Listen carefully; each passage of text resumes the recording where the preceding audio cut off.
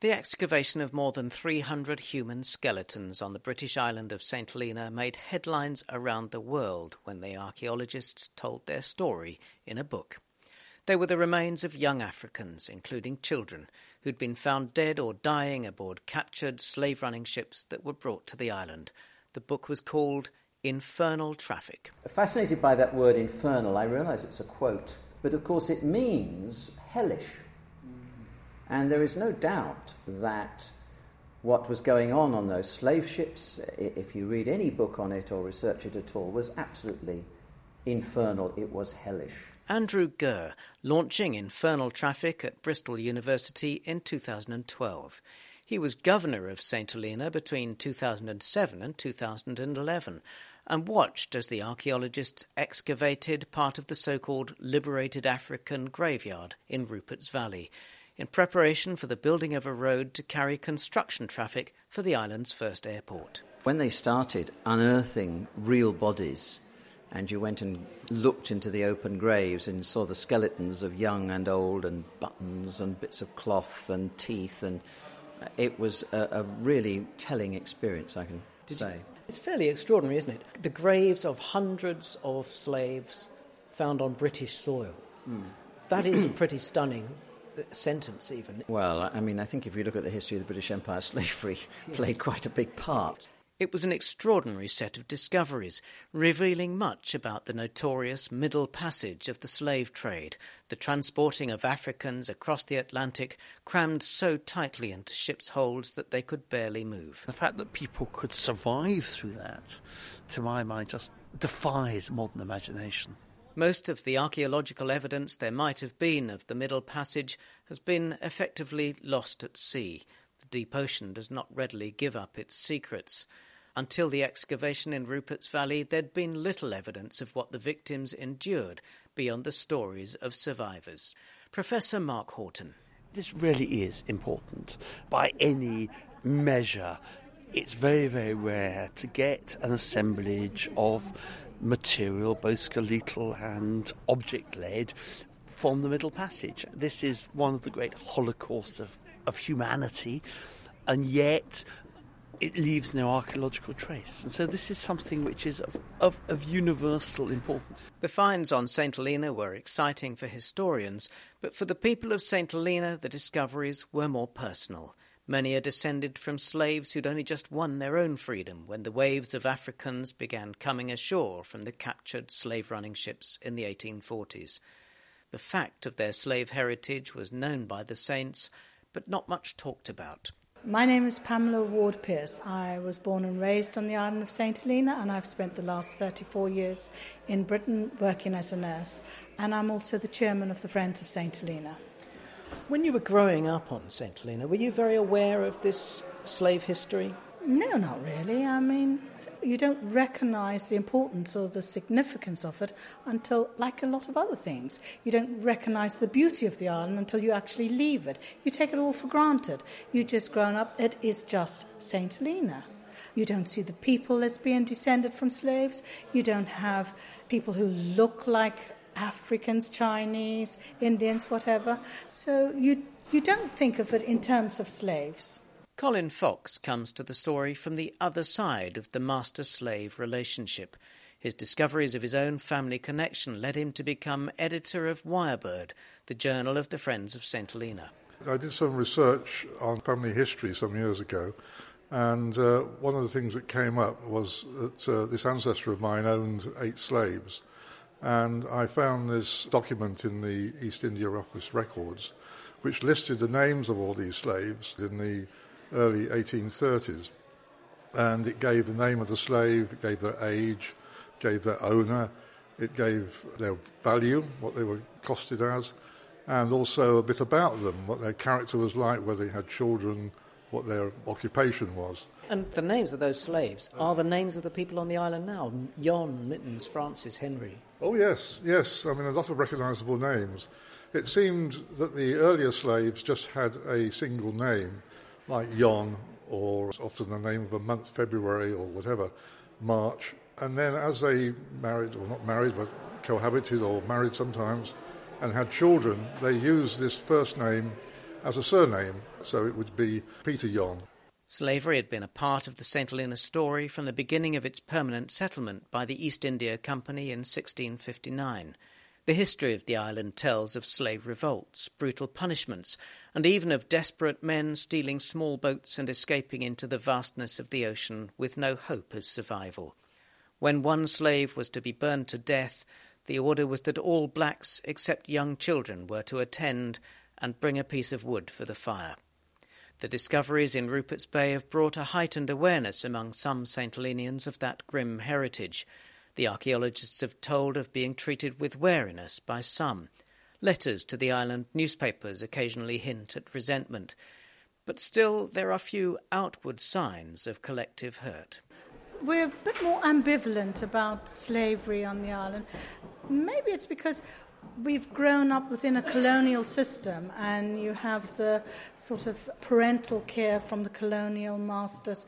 You tend to see it as being for your best. And, slavery comes in all forms, and even after abolition, it still survives. A lot of St Helenians left for indentured labour in lots of different parts of the world. So is that slavery? There was a bit of political toing and froing about the airport and whether it was right to spend, at the time the figure was £300 million, on a tiny island so far away with hardly any people on it. Actually, when you look at this part of St Helena's history, do you think there is a debt there that Britain has an obligation to St Helena, partly because of this? Well, some saints argue that. There's a case to be made. The rationale behind the airport is a modern one. It isn't a debt thing at all. It's the fact that at the moment Britain is spending and the EU is spending probably upwards of £30 million a year, and by building the airport, that will reduce. Looking as I do, I can't deny perhaps my slave heritage. No doubt I am ascended from slaves, but I don't feel anybody need to apologise to me because of it. If you start arguing debt, historical debt, then we'd go around apologising to everybody for slavery forever. So that there's a cut-off point somewhere. And the last of those liberated slaves died not so very long ago. No, if we read the deaths record correctly, a lady called Charlotte Harper died in the middle of 1929, aged 100 years. Dr. Andy Pearson, who led the excavations. So she began life, if her age is correct, just on the edge of the 1830s, somewhere in the continent of Africa. And she ends this remarkable life in a remote South Atlantic island on the brink of the Wall Street crash. So yes, one is in historical touching distance. One is within the grasp of oral history. I mean, we've talked to a good many St Helenians who are into their 80s, 90s, and their own memories stretch to the earlier 20th century, and they remember what their own grandparents told them. They were alive at the time of abolition, and the time that St Helena was involved in this process. We have history, we have archaeology, we have oral history, we have landscape, and it all really comes together in this one tiny, tiny location that is St Helena, but the story that it tells in many ways sort of deserves to take a centre stage. What for you is the significance of this find for St Helena? I think it's extremely significant because I think St Helena is remembered almost solely for Napoleon and the fact that he died there and spent 6 years there. Now, a lot of people on St Helena resent that because they feel the island actually has more to it than just a prison, if you like. And it does, because I think it actually was at the very fulcrum, if you like, of the development of the British Empire. And the abolition of slavery was a big part of that. I mean, slavery was there at the beginning and slavery was abolished at the end. It is a landscape in which so many sites still survive. They all join up. They tell a story about really what was a linchpin of the British Empire, facilitating access to the East, access to India. And the British Empire would have struggled to develop and exist without the presence of this island. The point's been made that St Helena is famous for this bloke who was there for 6 years. And actually there's so much more to it. And now it might become known for its slaves. It might perhaps come to overshadow the other things. I mean, what would you like St Helena to be known for? It's much, much more than a sum of its parts. Napoleon is only one aspect of St Helena history. You know, we're even connected to things like the War of Jenkins here. There's Jenkins Cottage in Sandy Bay. Because Jenkins became the governor. Exactly. St Helena reflects British history through and through. Whatever happened in British history, there was a microcosm of this on St Helena. Most of the important people who were mentioned within the British history, gone to India, all around, they all stopped at St Helena. Wellington nearly exactly. drowned Yes. in James Bay. Yeah. He couldn't swim. Exactly, he should have learned to swim. My father taught most St Helenas to swim, but unfortunately Wellington was a bit before his time. So perhaps people from Britain need to go to St Helena to understand about themselves. Perhaps. There was a lot of very, very significant historical things happened on St Helena which are long forgotten, and I think they need bringing out into the open. And this slavery issue is a major, major one worldwide, and I think St Helena has a part to play in that today. The last 6 freed slaves to arrive at St Helena were brought to the island aboard HMS Griffin in 1864. Colin Fox. Up to 1792, when they stopped slave imports to the island, there had been imports for centuries, not very much from Africa, in fact, mostly from the Indian Ocean rim and India and Sumatra and places like that. And the slave trade to the island stopped in 1792, but of course there were still slaves on the island, and it took until the early 1830s for these people to be manumitted. Manumitted means that they were freed, but in fact they had to pay for their freedom. The East India Company archives show that as free labourers, most of the liberated slaves never quite managed to earn the money to pay the charge, and in truth, life was little better for them.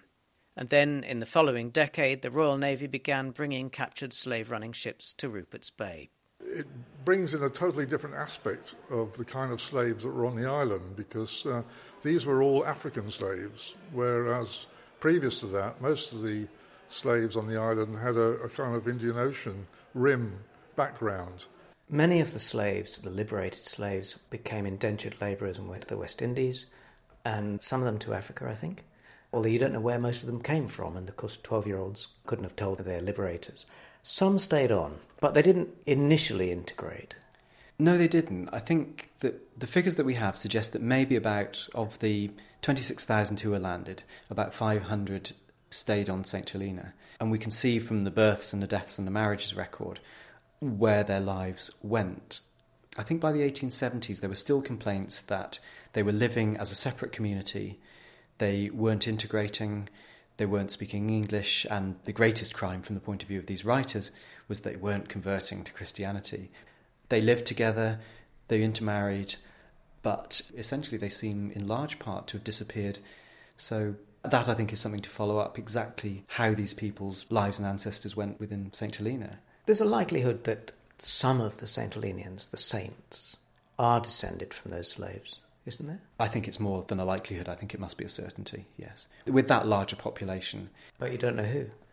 I don't know who as yet, but the records are there to tell us, and I think a further research trip, and to some extent you have to move beyond the records and actually go and ask people and look at photographs, and that's something we haven't done yet, partly because of time, partly because of the sensitivity of the subject.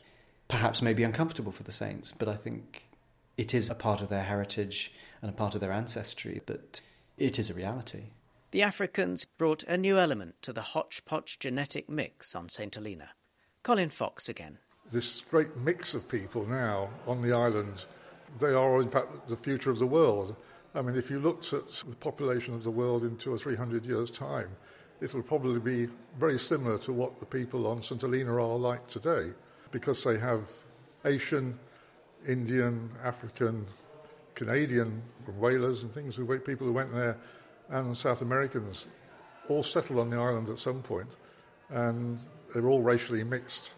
And this is what the world is heading for. It's all part of the licorice all sorts, the melting pot that is who we are.